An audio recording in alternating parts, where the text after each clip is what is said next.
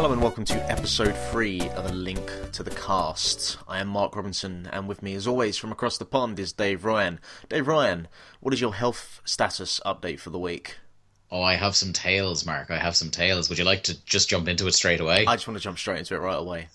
Okay, this was quite a time. Once we finished the podcast last week, I thought, you know what? I got my grievances out about my health issues with my aforementioned gross leg wound. And went downstairs, decided, you know, it's a Monday night, I'll watch Game of Thrones, as is my wont. So sat down. I had just taken my antibiotic that I think I discussed last week. And I noticed towards the end of Game of Thrones, my tongue started swelling inside my head, which wasn't a good time at all. By the end of it, I don't think I told you this, did I? No, you did not tell me this. Oh, excellent. Live reactions. By the end of the programme, I had quite a swollen tongue and casually mentioned it to Dan. I think very casually for someone who is rapidly running out of mouth space. And went upstairs, decided to ring. We have I don't know what your equivalent would be over in the UK. We have kind of like out of hours GPs that you can kind of just like phone up and they'll give you advice and tell you to come into like an all-night medical centre somewhere. Yeah, so I rang them. Kind of have the NHS, but in a more shambolic form, I'd imagine. So someday, Mark, I'm going to sit you down and explain how our health service works. Believe me, I don't think ours is on any path of greatness at the moment. I think that, but again, I'll tell you someday. Anyway, okay, look forward to it. So I got in, and yes, I had an allergic reaction to this antibiotic, and what that resulted in then was because they were like, "Oh, the infection is very bad, and you have the allergy to the strong antibiotics, so we're going to switch you on to a weaker one, and then we're just going to send you across to the hospital. There's a hospital across the road, send you across there to get it lanced." So what ended up happening was, instead of me sitting down, watching Game of Thrones, going to sleep, and then waking up the following morning to do my final essay for college, what ended up happening was I was in A&E till 5 a.m, trying to get basically a small incision on my leg to get rid of the thing. Fucking hell. Yeah, I've now been on antibiotics for a week. These new antibiotics, rather than make my tongue swell up in my head, which is not good, these ones instead knock me out. So I mentioned on the first episode that I teach, that I'm training to be a teacher, and they had the sports day last Friday, and because I had taken my antibiotics previous night, I didn't wake up till nearly lunchtime the following day and completely missed that. So it's been a great week, but look, the leg is still attached to me, and third time's a charm with the podcast. Like, I'm ready to roll. Oh, I'm glad you're alive. It's, you know what? It's been touch and go. Because the last video game podcast I did, he suffered the fate of having a child. So I'm wondering of which is worse between losing a leg and having a child. But that's, I guess, a podcast for another day. Dave Ryan, what have you been playing this week? What have I been playing this week? I've not been playing very much because the aforementioned gross leg wound has kept me knocked out a lot, and as well as that, I've been finishing up a couple of things from college, so I've been playing a couple of things. Mark, I'd like to start off my what I've been playing this week by a kind of follow-up to what I was playing last week. Alpha 1 is breaking my heart, Mark. Why is it breaking your heart? It's breaking my fucking heart, Mark. I came here and I proselytized about this show. I talked about how much I love it, how unique it is, and how there's just these bugs that keep crashing the fucking game that I just couldn't get past, and I had to wait till it was patched. The patch was supposed to come on Tuesday, which was the day after we recorded last week. It didn't arrive till, I think, Thursday. Did the developers say anything about that? Why? Or just... They had said that as of when we recorded last week, they had submitted it to Sony for approval, so it was all on Sony's end to approve the patch. Right. So that wasn't on them. The patch was already in, which, you know, in fairness to them, they can't control when Sony approves things. The first hurdle with this new patch, the patch downloads, fine. The patch doesn't help patch out the problems in your save game, so you have to restart the game. Okay. Mm-hmm. So I had to kind of like run through about an hour of, thankfully I remembered how to solve all the puzzles to get back to exactly where I was. And believe me, I would have gone into meltdown if I'd gotten that far again and the thing started crashing at the exact same point. I would have been very upset indeed. It didn't. I kept playing to the third. I was on the third of 4 major areas in the game that I'm aware of. There could be more, but it seems like there's 4 major areas.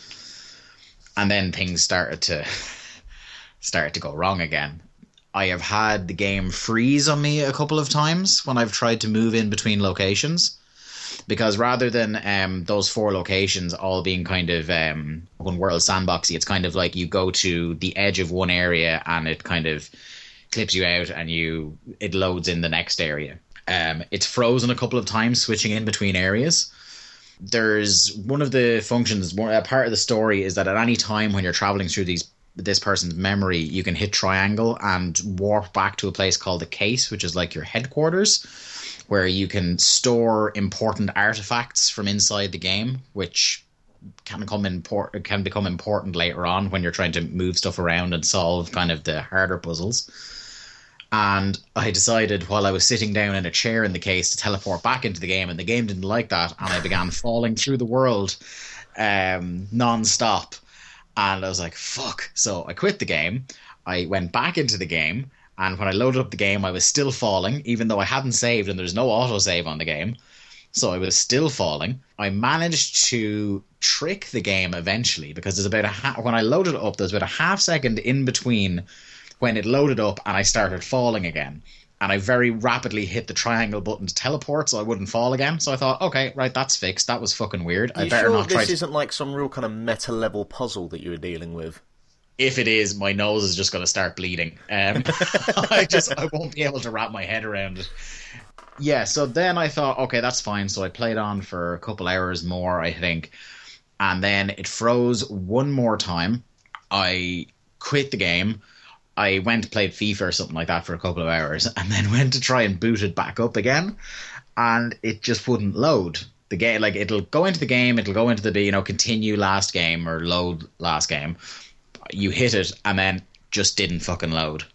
So I don't know. I can actually, because my TV is on and it's on a low volume, I can live on the air when you're discussing the games you've been playing this week, give an update to see if it actually will fucking load. Sounds like a solid idea to me. Mark, it's just so upsetting because, like, the story of the game, the narrative of the game, I'm so into. And playing with my headset on and the virtual surround sound is really immersive. It's real kind of head fucky. It's an amazing experience. I just wish it would work. I'm just so frustrated. And there's really, it's getting to the point where I don't know if it's worth continuing on. Some people, the White Paper Games Twitter page have reported that for some people, deleting the game and re-downloading it with the patch is the best way to kind of clear the bugs out of it. I don't really want to do that unless it absolutely will not load back in again, because I have good bandwidth, but it's a bit unacceptable that you have to download, I think it's like a 2 gig game and then a 3.5 gig patch. Right, yeah. Again, you know what I mean? My bandwidth is fine. I won't incur extra charges for it, but I'm thinking about other people who are in the same situation having to do that again. It's very unfortunate. But anyway, we'll move on before I start crying on the air. The other game I've been playing this week, and only really just today since I got home from work, is the new standalone. You wouldn't even really call it DLC. It's a standalone kind of couple of mini episodes. Wolfenstein: The Old Blood. I don't know about you, Mark, but I love Wolfenstein. It's one of those games where it just takes me back to my youth, playing on old kind of MS-DOS computers and the like, playing... I enjoyed... I only played about 3 or 4 hours of the New Blood, wasn't it? Or New Order? The New Order. The New Order, New Order, Old Blood. New Order, it can be confusing. Yeah. And I got a really good vibe out of that. I really enjoyed the way that just this firing mechanics had a good kind of weighty feel to it, and I was enjoying the story for a franchise that, as far as I was aware, isn't one of its kind of key points. And no. It was something that when I got round to getting a PS4, it is something that I will probably play at some point, and certainly with this new pack as well, and kind of play it in one go. It's Wolfenstein is a real throwback for me to the kind of shooter I like. Isn't the kind of shooter we get nowadays where it's kind of it almost forces you to go into stealth mode for about half the game. The shooters I had the most fun with growing up are the ones where you don't necessarily have to, but you certainly have the option when you wanted to just open the door into the room and empty a clip into the room and see what's standing at the end of it. Yeah. That's the kind of shooter that's fun for me. The Dooms of the world, even the GoldenEyes, where I could just, or Perfect Dark, where I could just like lace submachine guns into the room with no kind of pretenses towards stealth or anything like that. But Wolfenstein is a lot of fun if you're a person who enjoyed the New Order. The Old Blood is certainly worth picking up. It's very competitively priced. I haven't played all that much of it, maybe a couple of hours now at this point, but it's more of the same, and I mean that in a good way. So does it add any additional elements, or literally just more story? It's a prequel to the game, right. The New Order, and it's set in 1946, and you're obviously BJ Blazkowicz, and you're going to Castle Wolfenstein to try and retrieve information and dossiers on General Deathhead, who is building some sort of Nazi super soldier. And that's where I'm at the moment. I'm kind of going into the castle one room at a time, killing electric Nazis, and it's great times. Sorry, go on here. No, after you. No, I was going to say, what have you been playing this week? Oh, okay, fair enough. I have. Firstly, I was playing Arkham City for a little bit because I realised for some reason that it was on my PS3 list as a game that I'd purchased at some point and was just kind of sitting there. I was like, I don't really have anything else to play at the moment. I'll play that. And there's this really weird misconception going around that Arkham City is like any good, because that's just factually incorrect information.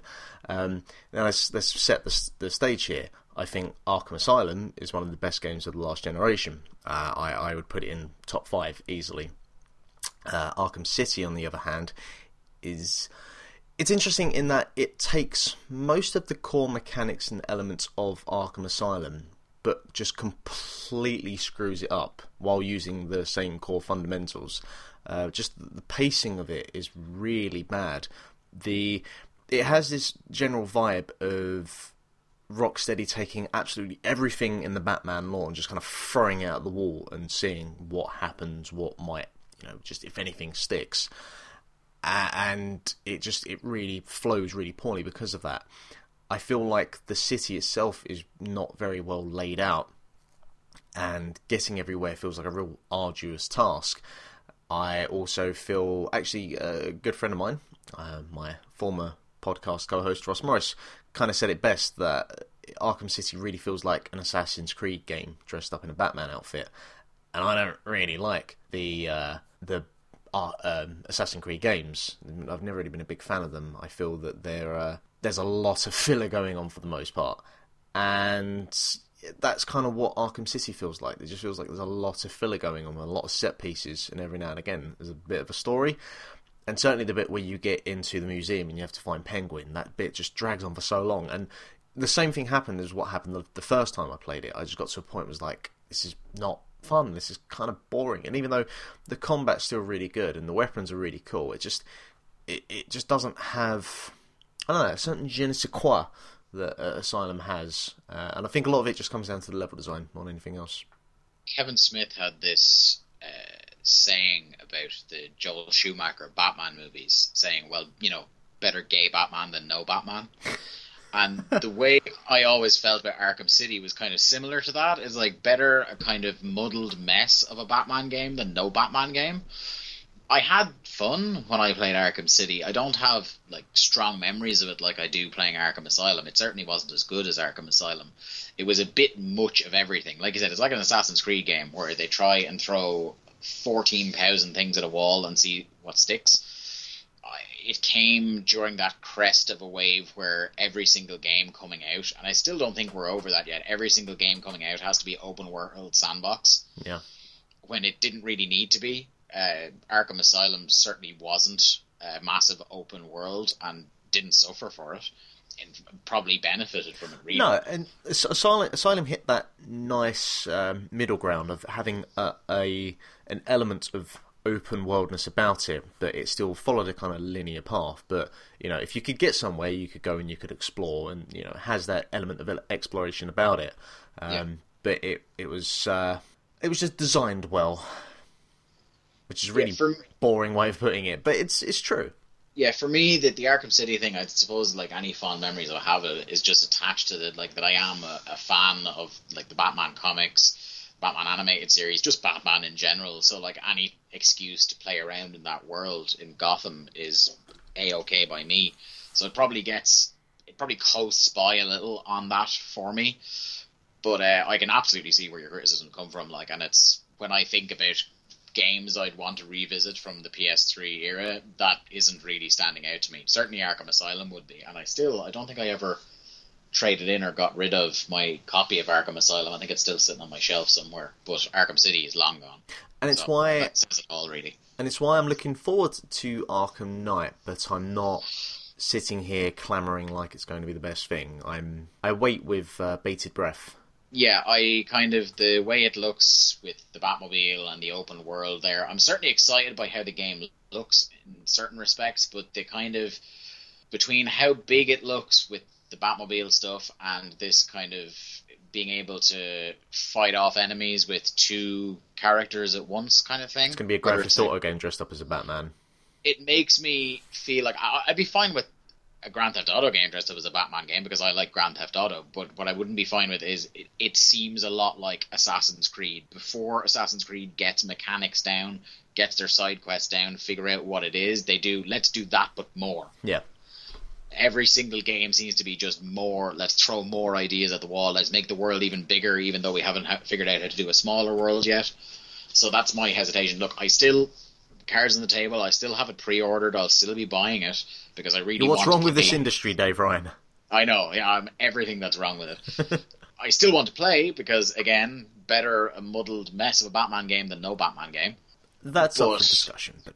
yeah, look, I'm just, you slap a Bat logo on it, I'm probably buying it. What can I say? I'm an advertiser's wet dream. But, again, I don't have sky-high expectations, and I think that will hopefully make me enjoy it a bit more when I don't have sky-high expectations. Yeah. Also, I bought a PS4. That was a thing that happened this week. I've finally joined the new revolution, the new gaming sensation. After a year and a half nearly of me chipping away at you. Along those lines. As much as I keep chipping away at Majora's Mask is the greatest game ever. And I'm... sorry to interrupt, but I have a live update from Ether 1. After I've had it on trying to load up for the last 10 minutes and it's finally booted. I'm finally in the world. I don't know how functional it is. I'll give a report on Twitter or something later on. I'm just going to knock it off now and save energy. But that's pleasant that I know my game isn't completely lost as yet. I'm happy for you. Please stop crashing, Ether 1. I love you. You're like an abusive spouse. I keep coming back because I just want to love it. I want it to be perfect. Anyway, you got a PS4. I got a PS4, and with that I got a copy of Mortal Kombat X. And let me tell you, I fucking love me some Mortal Kombat X. So I really enjoyed Mortal Kombat 9. I was pleasantly surprised with just how good it ended up being, because I like the original Mortal Kombat trilogy, but I am more than aware that as an actual fighting game, it's not great. It's the equivalent of, a gimmick wrestler, like Doink the Clown. More gimmick than wrestler, even though Matt Bourne was a great wrestler, but you're there for the gimmick. And Mortal Kombat... might be the box quote for the next Mortal Kombat game. The Doink the Clown of fighting games. Yeah, And obviously compared next to Street Fighter, certainly if you were to compare now, in this day and age, Street Fighter 2, Mortal Kombat 2, one has aged significantly more gracefully than the other. But back in the day, when I was a wee nipper, I fucking loved me some Mortal Kombat. Just hammer on the B button and C buttons on my Mega Drive controller and just beat the shit out of my friend, and it was great, and then rip someone's head off. It was lovely. I had a grand old time. And then the series... it fell into the trap that the Sonic the Hedgehog series currently has, in that because the core mechanics of it aren't that great, Sonic kind of gets away a bit more in terms of its older games. Actually, no, a better way of putting it is the core mechanics of those games didn't particularly translate well into kind of later generations as technology got more advanced. There was more that could be done, but they didn't actually advance the kind of core mechanics of those games. And so we ended up with just a bunch of pretty poor Mortal Kombat games in various forms and fashions. And along with that, we also got just a bloated cast of characters that were all completely forgettable, which is kind of a shame, because one of the key things about the original Mortal Kombat games is that most of the characters are actually really memorable, even though, well, mainly around like the fatalities and their kind of signature moves, but they had characters. There was a charisma about those games, and so I was pleasantly surprised when I saw some footage and gameplay of Mortal Kombat vs DC Universe, and even though there was the kind of outcry that the fatalities, or heroic brutalities as they were called, were a bit naff, the actual combat and the actual fighting mechanics look pretty cool. So I thought, right, Mortal Kombat 9, we'll get on this. They're kind of starting to go from scratch. NetherRealm Studios, let's do this. And fucking thumbs up. Really, really good. Really enjoyed it. Mortal Kombat X. So obviously, first of all, it's on PlayStation 4. It looks incredible. I'm kind of seeing this through unclouded eyes because it's the first game I've got on my PS4. So pretty much anything's going to look beautiful. But it fucking looks really nice. It retains a lot of Mortal Kombat 9. There's just a really good weighty feel. The punches and the kicks and just the crunching of the bones, and it feels really satisfying when you connect with a punch. And that's, I'm no violent person, but I enjoy that. I'm not going to go out in the street and beat the shit out of anyone because I have the fucking core strength of a 12-year-old. But in the palms of my hands with a controller, it's really good fun. One of the interesting things about Mortal Kombat now is that what made the series famous was its blood and its fatalities. And the fatalities are kind of insignificant at this point, because back in the day, they were just a thing that it was like a code, and you had to really decipher it, and obviously we didn't have the internet to figure it out. But now, the directions, the inputs for it, which are very simple, are just kind of there on the screen for you to figure out. And so they feel they're really just part of the sideshow more than anything else now. But in its place, we have these things called brutalities, and so they're like fatalities, but they actually happen in-game while the fight's still going on. And they usually, as far as I'm aware, from what I've been looking into it, they're still the last move that you have to hit on your opponent, but you have to meet certain requirements. So, for example, Scorpion, his first brutality, he does his thing where he whips out his chain, and then you have to hit certain inputs, but you have to have over 50% of your health, and if you do it, you basically make the other person explode with your chain, and it's really good fun, but it's very difficult to do. And these requirements, they meet different formats, so you need to not be hit for 7 seconds, you need to hit so many inputs, and they're actually really challenging, and I'm going to have a lot of fun over the next week or so going through a lot of those. And they're the kind of thing that, if this becomes like an Evo game or whatever tournaments they end up doing, if someone pulls one of those off, that's going to be like proper fucking, oh my god, that's just so cool and badass. And it's, that I think is a really cool feature that they've added. They've bloated the roster out a little bit more. We've got now sort of younger relatives, sons, daughters, cousins, some of our kind of main characters, because this takes place 20 years after Mortal Kombat 9. But their inclusion is really cool, and they've all got some pretty good stories. And I mean, the Mortal Kombat lore is fucking absurd, and if you take it seriously, then you need to get your head checked. But I'm just going to stop you there, just in case you blaspheme against the first Mortal Kombat movie. I will get a plane over and kick your ass. No. Let's not get anything. It's a schlocky classic, that one. Let's not get anything wrong here. I fucking adore the first Mortal Kombat film. All right, Mortal Kombat Annihilation can fuck off, but the first one is a treasure. I mean, I love both that and Street Fighter, but for different reasons. Oh dear. It has a charm, a certain charm. It's a weird charm. It's like that cousin who's a little bit weird, but he'll eat a slug or something, and there's a charm to him, and you're all right. You're pretty cool. Anyway, I'm off track now. Why'd you do that, Dave? I'll take your word for it. Yeah. Besides Van Damme, obviously, look, Raul Julia saves that film. Can we just agree on that? Okay, yeah, fine, yeah. He chews every bit of scenery he can get his hands on. It's amazing. Hey, when you're dying, you might as well go out with a fucking grand statement, and boy does he do that. Truth. And so I'm trying to think what else. Oh, so now with some of the all the characters, they have 3 different styles of combat, and there are various tweaks. Like, so Scorpion, he has like his kind of traditional attire, and before he was turned into the kind of masked Scorpion that you see before he died, essentially, and that's his kind of ninjutsu style. And then you've got his kind of Ghost Rider style, if you will, and all the characters have different variations, so it really kind of fills out the amount of customization you've got to really kind of find what character works for you. And it's just another solid entry, and it takes what they did right with the last one and just expands on it.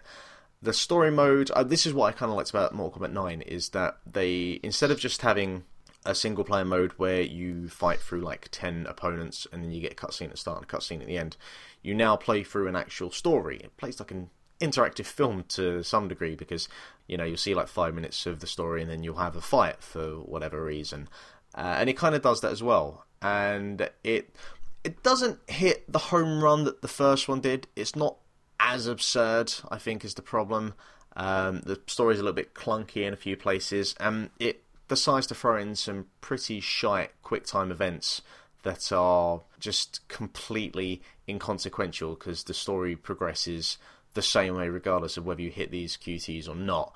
If they had incorporated any sort of design into missing a quick time event might trigger the story to go in a different direction.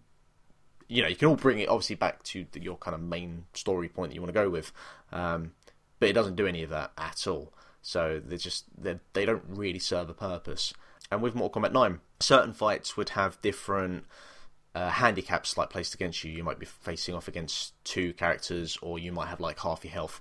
This doesn't do any of that, which I'm quite surprised by why they would take that element away. But other than that, it's really solid. I've not tried the online yet. Apparently it's quite clunky at the moment. I'm pretty sure NetherRealm are going to patch that up. But if you like the last Mortal Kombat, get this. If you've not played the last one, and you don't have a fighting game, want a fighting game, definitely would recommend this. It's a really, really solid entry. Another solid entry in a series that was tarnished for many, many years, but they've got themselves back on track, and I'm very happy with that. I haven't played a Mortal Kombat game in a while, but I think I might pick this one up at some point down the line when it's a bit cheaper. Like I said, fighting games don't really grab me as much as they used to when I was kind of younger back in the day. But that said, I did play another game by NetherRealm, speaking of my fixation with all things Batman, Injustice Gods Among Us, and kind of like, it was the right amount of silly and actually a pretty decent fighting game. The bit that definitely sold me in that game was Superman's special move, which was he punched someone so hard they went into low Earth orbit and then chased up after them so that he was there before them to punch them back down to Earth. And I was like, do you know what? Yeah. That's pretty great. That is pretty great. Yeah, and so, if NetherRealm are behind that game, NetherRealm are behind this game, so it stands to reason that at some point when it's kind of discounted, I probably will pick up Mortal Kombat. But because fighting games don't really kind of grab me, I won't be in any particular rush for this one. That's fair enough. But yeah, it has that same level of absurdity. The direction they take that absurdity is a bit more graphic and violent, but it's Mortal Kombat, so it needs to do that. But if you enjoyed Injustice, I think that you will get some enjoyment out of Mortal Kombat X. Cool. Shall we move on to the news? Yes. It's been a relatively quiet week compared to the last couple of weeks of general insanity. Yeah, I think, as I was saying to you off air before we came on, a lot of the big news is waiting for a couple of weeks. We've got E3 coming up, so that's going to be just a metric ton of news happening all at once. So I think a lot of people are holding off on announcements until then, rightly so, when kind of like the eyes of the gaming world are on the convention center. But we got a couple of small bits of news that we can talk about here. The first, and we get it out of the way nice and quickly, it's just something I'm a little bit giddily excited about.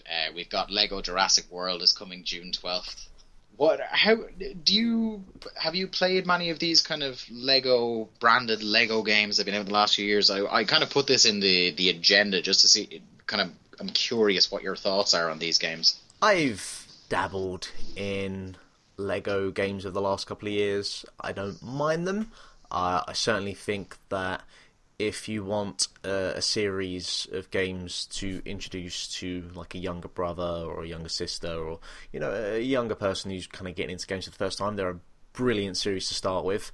For that reason alone, I'm happy they exist. But for me, I've never found myself getting too heavily invested in them.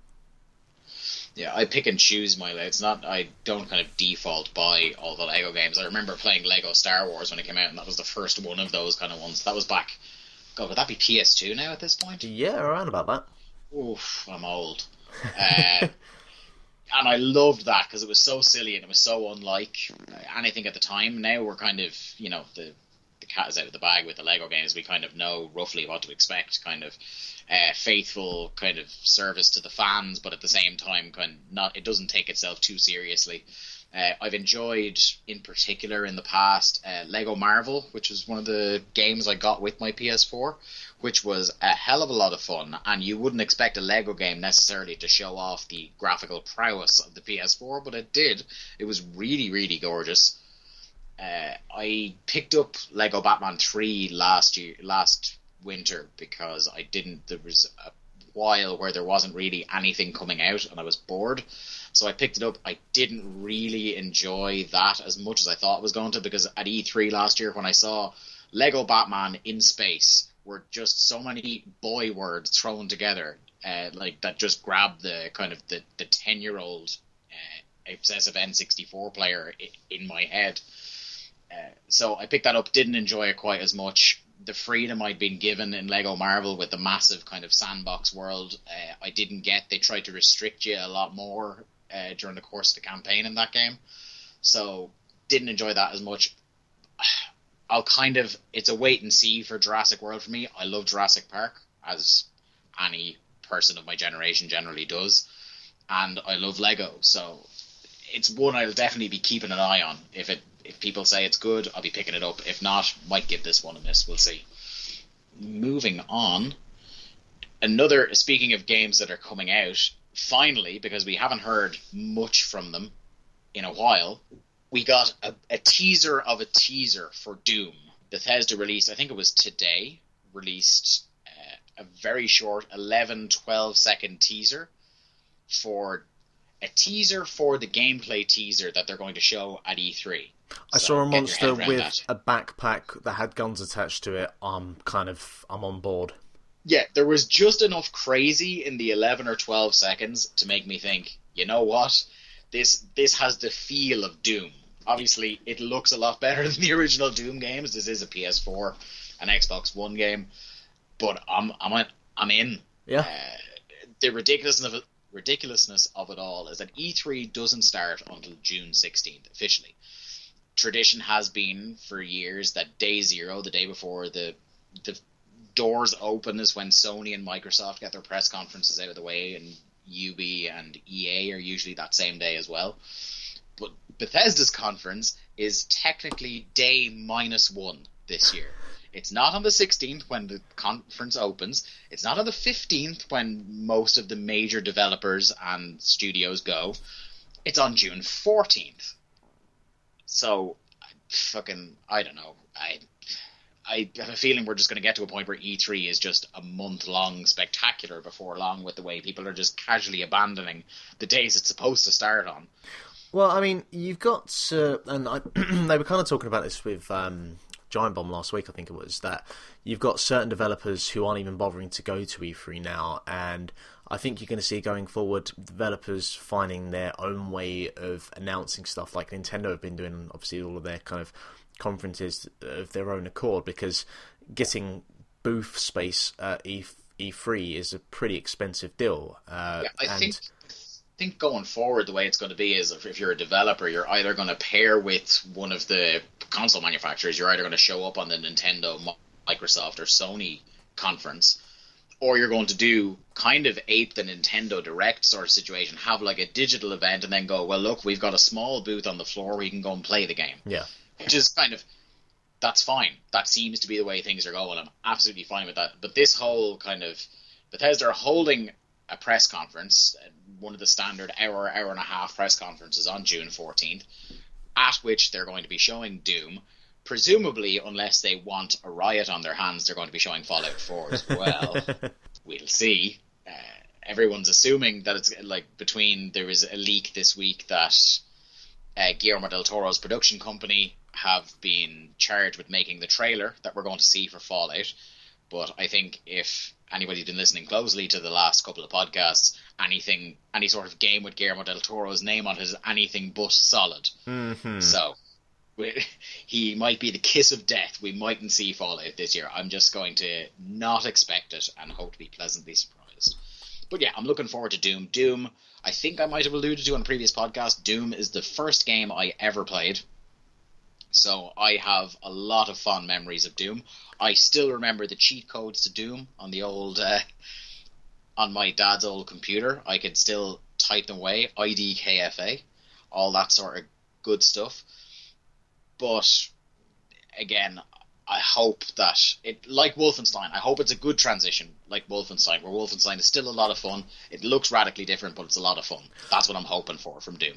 Fun trivia fact, I was working at Eurogamer a couple of years ago for Bethesda, working on Dishonored and the BFG 3D edition of Doom 3. They had all the booths set up, and I was kind of guiding people around and telling them about the games. And it pained me to try and convince people to buy this 3D edition of Doom 3, because it was Doom 3, but in 3D, and I got to be honest, Doom 3 hasn't aged particularly well. No, it hasn't. But look, again, I hope it's kind of like a Wolfenstein situation where they get the not so great game out of the way early on, and then by the time it gets to Wolfenstein's one will be the New Order. By the time it gets to that, they've figured out the nice balance between current gen graphics and old school fun and reverence to the actual kind of. Well, I'm sure that they will have seen how Wolfenstein was presented last year and use that as a reference point, maybe, if nothing else, just to get that right blend of. You've got to think so. They're closely tied enough that if you got Wolfenstein: The New Order, you were promised access to the Doom beta. So they've got their eye on it. Hopefully they've seen how well received the New Order was, and that the Old Blood probably is. And they've got to think that's the way to go. Look good, look like a new game, but have kind of old Doom sensibilities about it at the same time. Throw in the BFG. Well, that's all I ask. I think it's mandatory at this point. I think so. Right, we'll move on. And interesting news out of Capcom. And I say interesting. It's not really that earth-shattering a bit of news, but I put it in here because it's kind of refreshing for a developer to just say, put their hands up and say this is what they're doing. Capcom have announced that their priority now, in terms of releasing games, are HD collections of old games rather than new IP or new versions of kind of existing IP. What did you think about this story? To be fair, I came to that conclusion when they decided to announce a remaster of a remaster. I'm just waiting for, in 5 years' time, when we get the fourth remaster of Resident Evil, at which point I wash my hands of video games. I think it nearly, you made one reference to the Bombcast, and not to become too kind of fanboyish for the Bombcast, but I think that news that at the time, I think when they announced they were rebooting a reboot, nearly broke Jeff Gerstmann, just the logic loop of it. They're going where the money is. You can't fault them in a business sense. They're kind of looking at where they're making money, and they say in the article from IGN that they realise that the consumer base is reacting quite well to the HD collections that are coming out. So why work on a new IP when they can just rake in the cash on HD collections? I don't blame them. It's consumer trends. And I must say I look forward to that remaster of Steel Battalion Heavy Armor for the Kinect. I'm fucking thrilled by the idea of that. One of the reasons I put this story in is that I wanted to ask you a question and see what you thought about this, because it's something that I've been mulling over a lot recently. Is this the year HD collections jumped the shark? Because you've got, for Sony and Microsoft, neither of them have particularly strong fall schedules, or autumn schedules, as we would say, for the kind of the key period where people are buying games in the build up to Christmas. There's not a lot of new stuff coming out. Obviously, Microsoft have Halo. Sony don't really have anything that's coming up. The easiest thing to fill all those kind of gaps are going to be... Well, this is the thing, right? I mean, we've seen a number of re-releases, HD releases over the last couple of years. Stuff like the God of War trilogy, the Devil May Cry trilogy, the Silent Hill 2 and 3. Stuff like that I'm okay with, because they usually come at a pretty good price. And, it's fun to go black and play it. That was a full part. Go back and play those kind of games because they're pretty good, and it's just I've got no issue with that kind of stuff. I do see where you're coming from, that it is getting a little bit crazy, and the announcement of the Gears of War trilogy HD remaster should come as a surprise to no one. And to be fair, I'm fine with that, because I'll be the first to say I fucking love the Gears of War trilogy, and I would happily play a HD remastering of them. Not going to buy an Xbox One for it, but I'm fine with that being there. Really, for me, the key things here, and I mean this genuinely, is, I don't know what the situation is, who owns whatever, but I'd like to see a Power Stone HD remaster. I'd be curious to see a Dino Crisis remaster. My thoughts on the whole HD collection phenomenon are very similar to yourself, where I'm absolutely fine with it at the moment. I think in the games industry, the market dictates, as long as people are buying the HD collections, they're going to be re-released. So if you have a problem with it, stop fucking complaining and vote with your wallet. Stop buying them, and they'll get the message. We say this kind of same thing about DLC, and that ain't going away anytime soon. Yeah, this thing, people are still buying it. But at the same time, people aren't being forced to buy the HD collections. So you're not under compulsion to play everything that comes out. So I'm quite satisfied with, I have a couple of HD collections sitting up there. I have in my backlog. I have DMC because I never got to it on PS3. So I'm looking forward to getting to play that on PS4.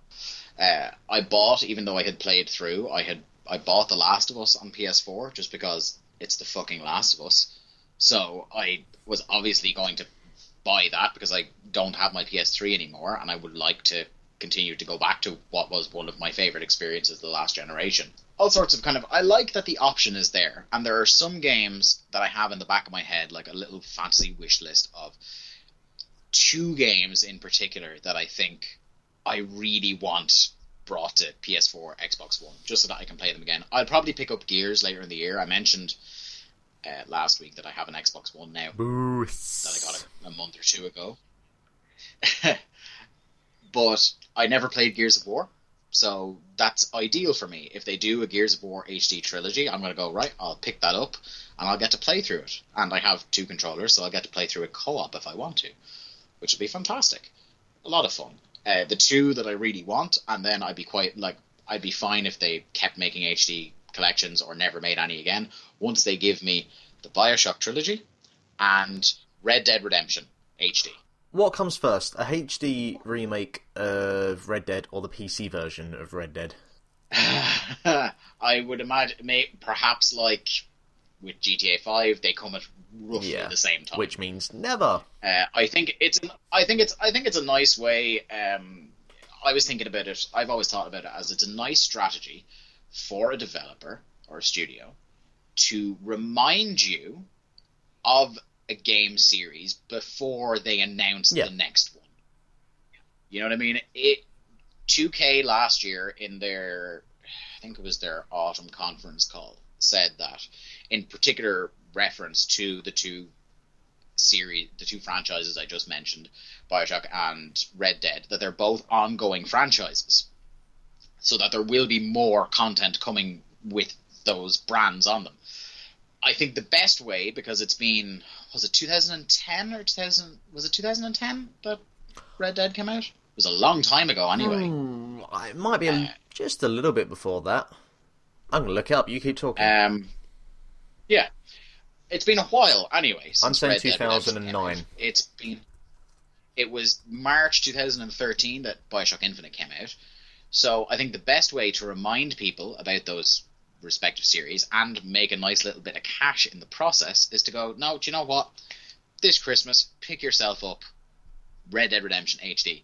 You don't even need to do... I know the architecture of the PS3 is such a fucking mess that you probably will have to do a bit of work to get it working on PS4 because they're completely different systems. But again, it's relatively little effort because you're not building a whole game from the ground up. It was Red Dead Redemption was one of the best games of last generation. Don't know if there's much argument against that. It was absolutely fantastic and would still hold up today. The same with... It was 2010. You win this time, Dave Ryan. 2010. Oh, nailed it. And I just remember that Infinite was 2013, because 2013 for me anyway was the year that I kind of like really, really got back almost dangerously addicted to games, and that was the year of Bioshock Infinite and Last of Us coming out, and that was a grand old time, as you would say yourself. Final couple of news stories before we get into the book club. Project Morpheus, according to I believe it's a Japanese business website or newspaper or something to that effect, they are reporting that Project Morpheus will be arriving on the market June 2016. So that would make me think that we're going to get a significant portion of Sony's conference at E3 dedicated to Morpheus or whatever it's actually going to be Awesome, so we can look forward to seeing a lot of footage of people wearing the Project Morpheus. It will be the Powers segment of this year's E3 conference. You know, that 10 minutes during the Sony conference where you're just like, they're really knocking it out of the park here, but here's my chance to go to the toilet because I don't care about this part. You know, it's great, the pioneering technology behind Morpheus and Oculus and all this sort of stuff.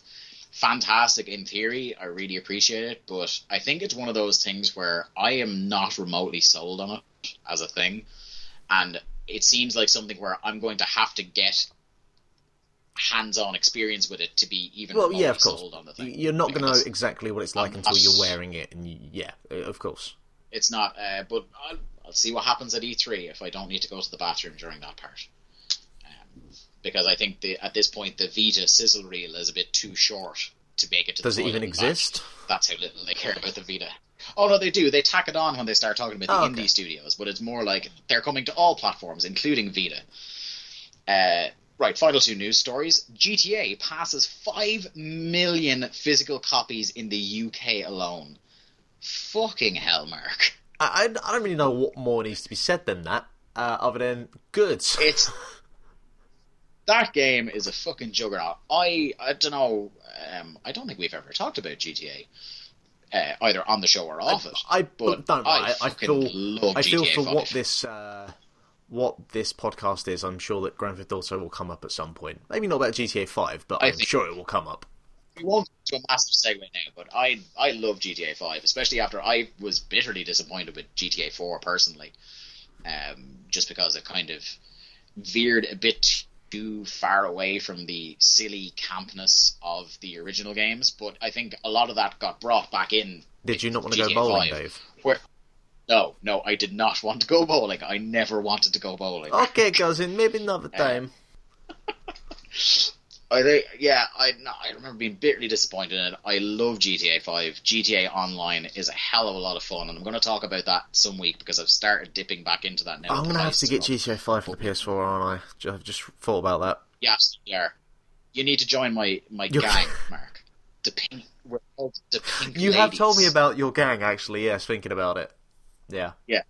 I know, everybody listening, absolutely jealous. Our emblem is a skull with angel wings with a tiny unicorn in the right eye. I'm pretty sure that's just the Avenged Sevenfold logo. Our tagline on the Rockstar Social Club is that we are the world's most fabulous bank robbers, and we attempt to live up to that moniker every single day. But we'll move on anyway, because, like you said, GTA, it's quite a big deal. We'll probably talk about it more in the future. Assassin's Creed. I wanted to put this in just to fuck with you. Assassin's Creed 1886, or whatever the fuck. Assassin's Creed Syndicate was announced this week. Well, we knew it had been leaked months ago that we were going to have a new Assassin's Creed game. It was going to be set in Victorian London, which is becoming the new steampunk. That it's Victorian London is just going to be shoehorned into any fucking game. Have you read anything about this, No, Mark? What because do you I think? couldn't give a fuck. I read the fucking wall of noise that was the 84 different variations of pre-ordering content that you could get, and I went, this can suck my dick. I have no fucking interest whatsoever.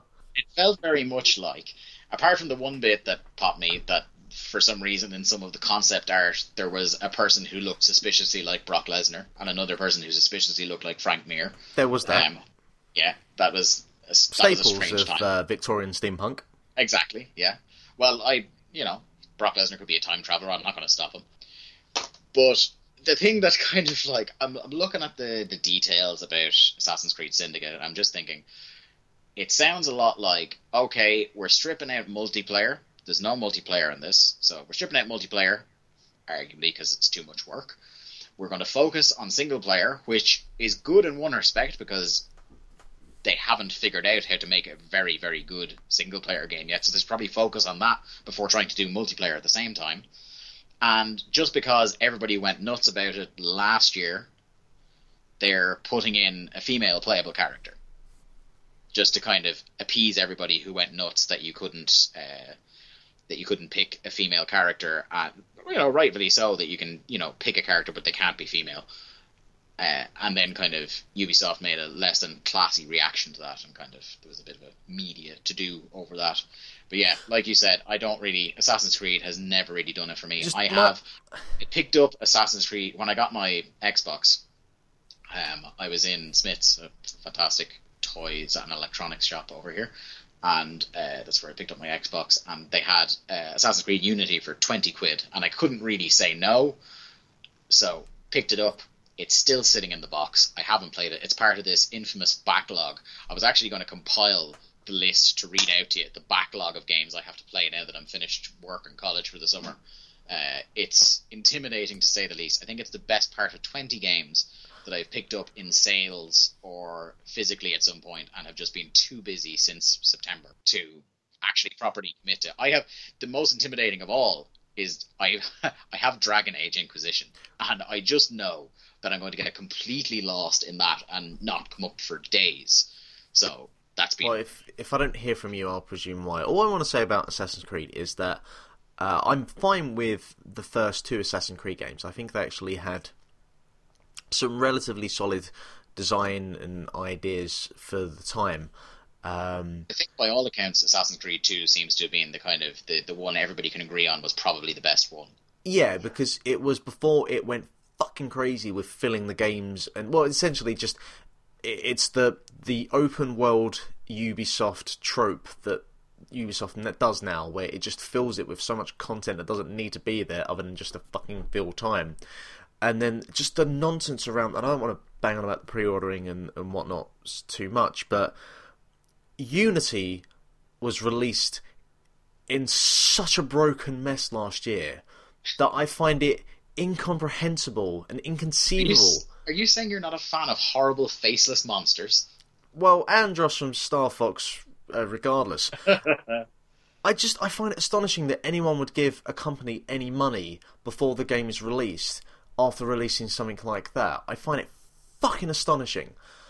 Fools and their money, Mark. I'm just going to leave it at that. I thought Black Flag was really good. I thought that actually was close to getting it back into somewhere that, even though I didn't like a lot of the game design elements, the actual characters and the setting was really cool. And then, yeah, they just fucked it up again. I couldn't give a shit about Assassin's Creed at this point.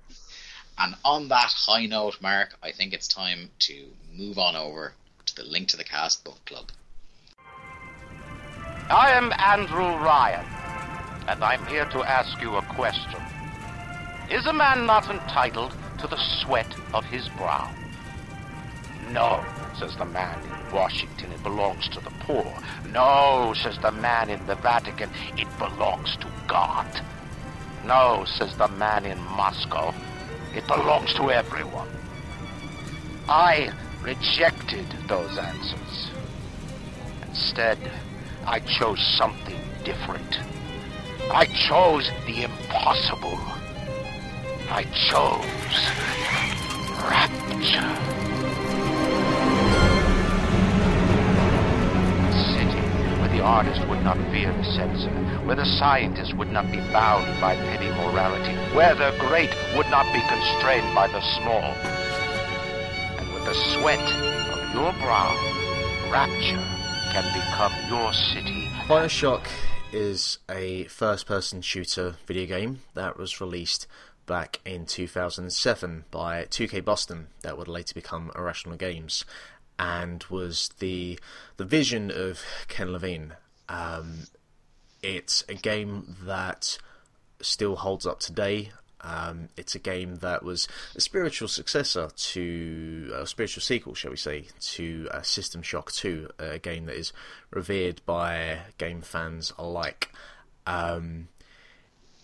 It's just, where do we even start with this, Dave? Well, I want to preface this by saying, if you have gone 8 years without playing Bioshock, stop the podcast. Go down to your local GameStop. You can get it for like £3. Come back, play it, and then listen. There are going to be spoilers coming up. Normally, I don't like to, spoil it up, but this is a game, like I said, that's been out for 8 years now at this point. I think it's safe to say that we can talk about it. And if you haven't played it yet, you should really get on that. And definitely come back and finish the podcast, because we want the traffic, we want the clicks. But we're all about the clicks over here. Yeah, I have some, before we get into it, I love Bioshock. I have some thoughts that I want to express, perhaps some that are controversial. We're going to get into it here, so I'll leave you lead things off. This is your book club selection, so we'll talk about it. Okay. You can kind of lead the discussion here.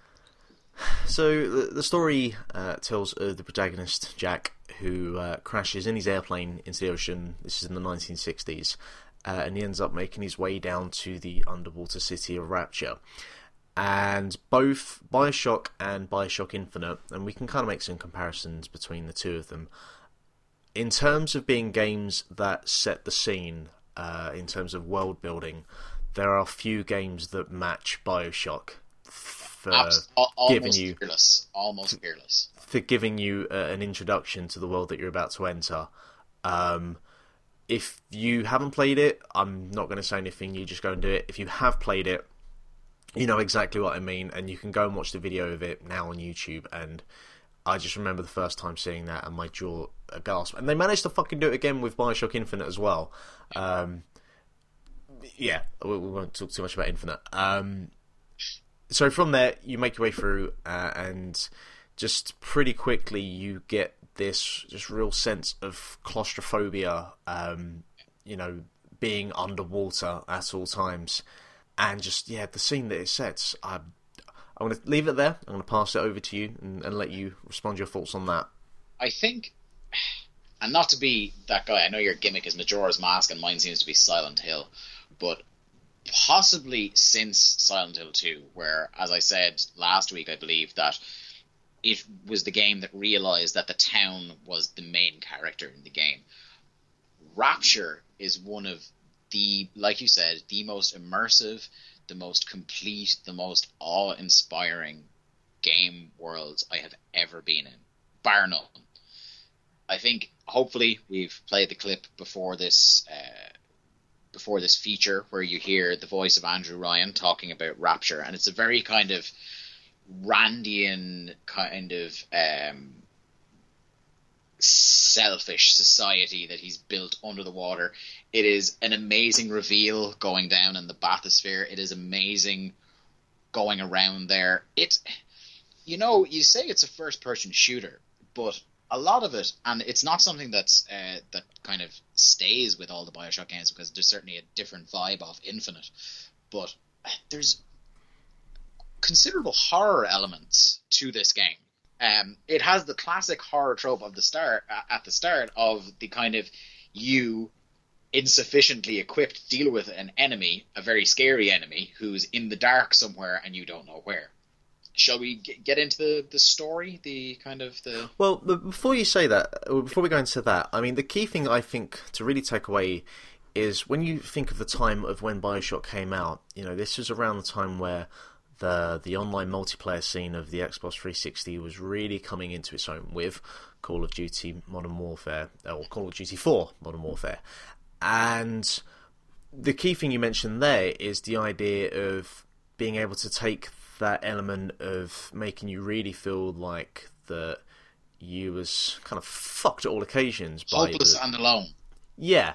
And I'm fine with Call of Duty 4. I actually quite enjoyed the storyline campaign in that.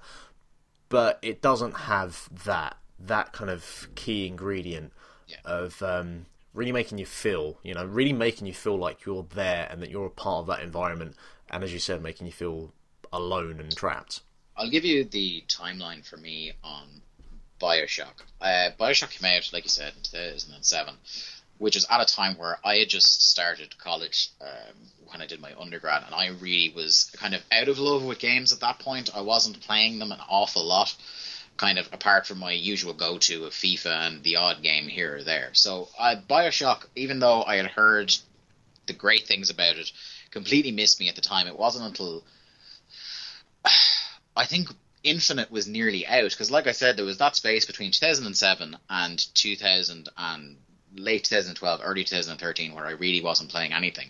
But the first time I saw a teaser or a TV spot or something for Bioshock Infinite, I went out and pre-ordered it and said, you know what, I should play even though they said, canonically speaking, they're separate worlds and all this, I still wanted to play the first one, although everybody had warned me against playing the second one. So this is me kind of late 2012, early 2013 getting to this, and kind of, it just, like you said, it just blows your mind. There was nothing like it at the time. There was still nothing like it in late 2012 when I was playing it, and it's something I could easily go back to now, say in the form of an HD collection, hint hint. But some of the things I want to talk about here, it's hard to, like you said, it's hard to kind of, what do I jump to, what do I talk about? Should we talk about the big kind of the big moment everybody talks about? Yeah, we can go there.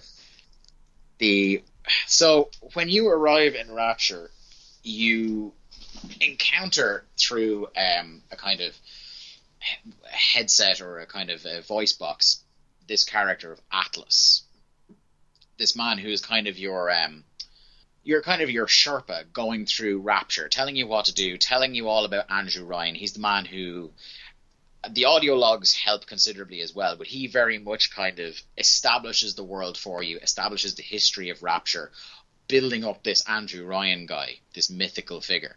And then, how do you even, Mark? How do you even talk about Would You Kindly? It's hard to do, and it kind of defeats the purpose of me saying this, because obviously we do a podcast to talk about it, but it's hard to say without you playing it to really understand it, because the key thing is when you play it for the first time, you don't realise it, until that moment when the penny drops, and that's the genius of it. Yeah, it is one of the best storytelling twists ever in a video game, for me anyway. One of the moments where Bioshock has done it to me several times, because and it will be a future book club entrant, but Bioshock Infinite certainly did the same kind of jaw hanging on the floor moment, so there's that moment with the Would You Kindly. I'm not going to kind of go blow by blow for it, because presumably the only people still listening are people who have played it themselves. Just that, it's just mind-blowing, and the kind of I should have seen it. And then, that's where the replay value for Bioshock comes in as well. A lot, not just because it's a great game and the mechanics are pretty damn good as well. Going through and looking at the audio logs, listening to Atlas, and seeing how you should have seen it coming. That it was surprisingly signposted for something that caught you by surprise. You know what I mean? Yeah, and a lot of the things that was done in the original Bioshock, they tried to I feel like it was almost, and this is going to get a little bit controversial, because I'm not as big of a fan as Bioshock Infinite as you are. Not to say that I don't like it. We're certainly about to have a discussion coming up in a few moments. So continue. But I feel there are certain elements that feel more forced into Infinite, and one of those is the audio logs. Their implementation in the original Bioshock is a piece of genius in terms of giving you more of a story of Rapture, and giving it away to you that isn't just kind of lazily hashed in. You know, it's the kind of Half-Life approach of giving you the story as you play in game. And you know, one of the biggest comparisons you can really give to Bioshock is Half-Life, because you see the game, you see the story through the eyes of the main character, and you essentially are the main character. And there's very few games that can do that and do it well. Bioshock and Half-Life, two of those games that do it very, very well. I think, kind of to continue on that comparison between Bioshock and Bioshock Infinite, the controversial thing I have to say, brace yourself, are you sitting down, are you sitting comfortably? I'm sitting. Not comfortably, because this chair sucks. I think, I don't know how to word this to make you not come and kick my ass. I think the way story is structured in Bioshock Infinite, the 3 acts, the order in which they happen, is better structured than the original Bioshock. And I will explain why before you scream at me for the next 30 seconds. I will do no such thing, because it'll clip the microphone and then it'll be a hassle to edit this afterwards. The twist happens in the original Bioshock, and then you keep playing for several hours. Culminating, several hours of fetch quests that don't really advance the story, culminating in a truly pointless boss battle, which really doesn't do a service to the amazing first and second acts of that game. If that game ends with you realizing the would you kindly and clubbing the shit out of Andrew Ryan, and the game just fucking ends, that is art, that is perfection. But nothing that follows that needed to happen. There are a couple of cool scenes later on in the game that people might bring up. Some of the stuff, when you realize Atlas is Frank Fontaine, and some of the stuff he says is quite interesting. But again, you could elongate that would you kindly kind of that scene to get that information in. The other thing that someone brought up to me when I mentioned my kind of preference for Bioshock Infinite brought up to me is the scene where you awake in the room with the little sisters, and depending on whether you've been harvesting them or saving them, they'll react differently to you. They'll either be playing around on their beds or they'll be cowering in the corner afraid of you. That's a cool enough scene. But for me, pretty much everything that follows would you kindly it just feels like letting the air out of the balloon. Bioshock Infinite, the thing about Bioshock Infinite is that it drags in the middle. There is, I will grant you now, I love I love everything about Bioshock Infinite. I platinumed it and everything like that. I cannot get enough of it. I will absolutely play through it again at some point. I would love the HD version, blah, blah, blah. But the thing about Bioshock is Bioshock drags a little bit in the middle. I can understand people who aren't necessarily feeling the combat and want more story. There is a couple of hours in there where it's almost all combat and very little story gets advanced. I understand that criticism, absolutely. But the thing you can't fault Bioshock on is that Bioshock ends at exactly the right time. Bioshock Infinite ends at exactly the right time.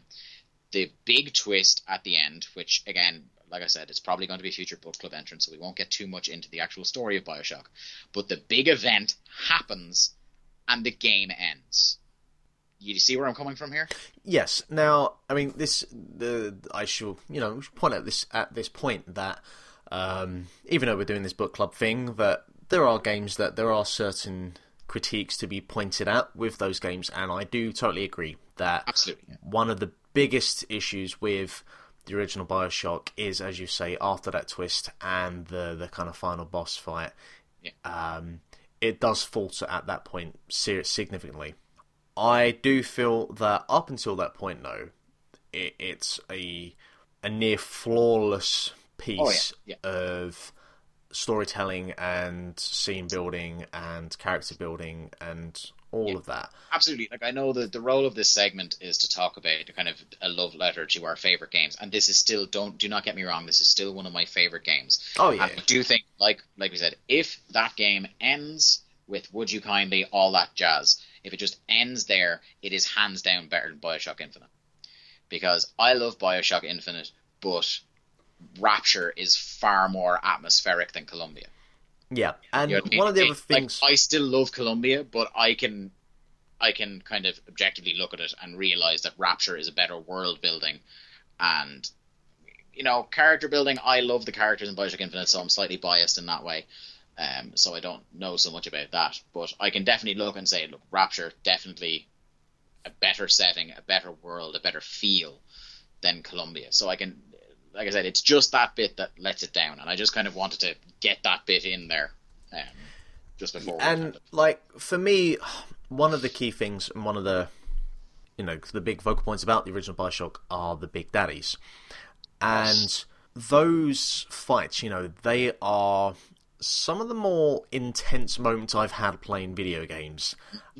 And that kind of speaks for me really about Bioshock as a whole.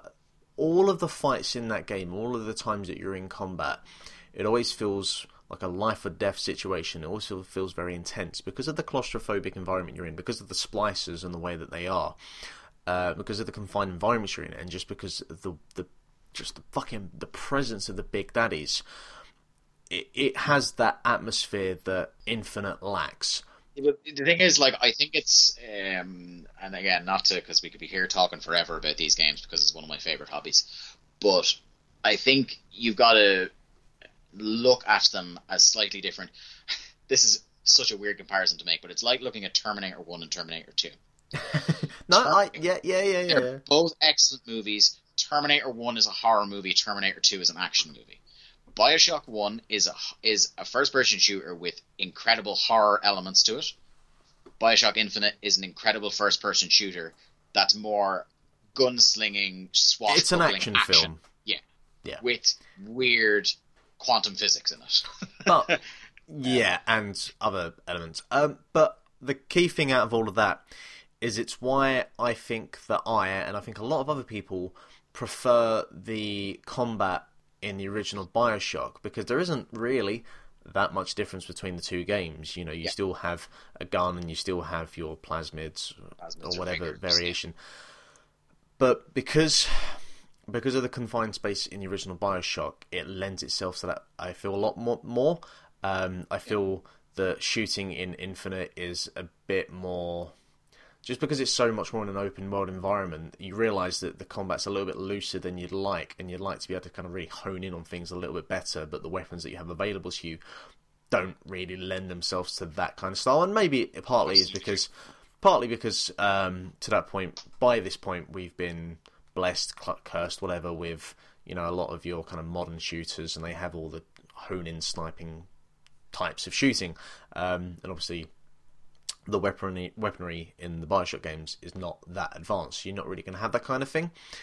But because of that, I do think that, and I totally agree that the actual tone of the games are totally different, but the shooting is the same, and I think that it lends itself a lot more to the original Bioshock. Oh, absolutely. Like, I think if we're going to kind of... Which is why the Big Daddy fights are that much better than the... I can't remember what the hell they're called in Infinite. Handyman. Yeah, I fucking hate the Handyman fights. Man. There's not to talk to me, because there will be, I promise there will be a day where we talk about Bioshock Infinite, but there's a trophy on that game to get the platinum where you have to kill the Handyman by only shooting it in the heart, which I don't even want to talk about how trying to get that trophy made me feel. It was a bad time. It was a bad time. But no, I think if we're going to close on it, I don't want to come off as if I had been too negative about Bioshock. It's just kind of, I had that one thought about it that I kind of wanted to get out there, but it certainly is, it is absolutely one of the best games I've ever played. And I think if you haven't played it, if you haven't touched the Bioshock series, get yourself Bioshock Infinite, and to tie up the whole universe, get the Burial at Sea DLC, kind of, if you're really into that world, if you want kind of more story, you want more Tales of Rapture, more Tales of Columbia, get that DLC and treat yourself. Bioshock 2, from what I know of it, because I haven't played it, from what I know of it... You've never played Bioshock 2? No, because I have almost been slapped in the face by people at the very thought that I would dare to try and play it, because it... I almost want to slap you in the face for not playing it. Is it good? Like, this is the thing. Right? No. It's not whether that I think that it's a good game or a bad game. It's just, it's part of that universe. So why would you? It's like, I know Terminator Genesis is going to be a piece of shit, but it's still part of the Terminator universe, and I'm going to see it for that reason. I like that you brought it back to Terminator. I like that you brought it back to Terminator. No, it's just that, like, literally, over half a dozen separate people who don't really know each other. When I said, my plan when I bought Bioshock, because I bought the Ultimate Rapture edition, so I had Bioshock and Bioshock 2, and I was going to play through both of them before Infinite came out, and I had people, like, vitriolically tell me not to even dare to touch Bioshock 2. Those people are broken inside. To the extent where I was kind of like, no matter, even if it's a part of the franchise, no matter, like, if enough people that you generally trust start telling you just don't even because it's awful, you're not going to really feel enthused about playing the game. You know what I mean? Dave, my word is gospel. It's not that bad. Okay, well, once E3 passes and 2K definitely listen to this podcast and release the Bioshock HD trilogy, I will play it. It has some elements that are quite good, and it has a better ending than the original Bioshock, which, in the grand scheme of things, isn't particularly difficult. Yeah, in fairness. Well, I might play that, but yeah. Basically, Bioshock, big thumbs up. Play it or sort your life out. And please give us a HD remaster for the PS4. Oh, please, just the trilogy. That'd be fantastic. So I think the only thing left to do before we sign off is to... it's my choice next week for our book club. And what you got for me? I've been milling this one over, Mark. I've thought, right, it's a book club, we should be talking about the greatest games of all time. I almost felt there was a responsibility on me to drag us back to the 90s or the 80s or something like that, but I'm not going to do that this time. Because we're going to get back there in our own time. Oh, but don't worry, we will be going to early 90s Capcom at some point. Yes. I will, without fail. When I started thinking about Bioshock, and I said before that Bioshock came around at a time where I wasn't playing a lot of games. So, in 2012, 2013, there was a period where I was rapidly catching up on games I hadn't really played. And I want to talk about one of those games next week, I think, Mark. If little it's game. FIFA 12, I'm good. No, it's not. FIFA 12 was a solid game, Mark. They really got back on track with FIFA 10, but look, I'm not going to put FIFA... I wouldn't subject you to putting FIFA in the book club, don't worry. The game I want to talk about is a little game I played towards the end of 2012, managed not to have it ruined on me or anything like that, just by being told it was awesome. The game I'm going to bring us back to is Portal. Haha. So that is our book club game for next week. And it's a nice short game as well. So if people want to play it and then listen to us next week, you have more than enough time in 7 days to get through it. It's quite short. It's one of the few games that Yahtzee pretty much universally praised from beginning to end. I'm pretty much... I almost certain I can quote his review word for word. Absolutely sublime, and I will jam forks into my eyes if I ever say that again. It's absolutely sublime from start to finish, and I'll jam forks in my eyes if I ever say that about anything again. If you don't like Portal, fuck you, you're stupid. That's pretty much it, actually. Right, we don't fucking need to do it next week, no. Yeah, it's the same. But yes, next week, Portal. That's my shout. Grand choice. I'm very much looking forward to it, and I'm probably going to have to go and play it again now. Oh, poor you.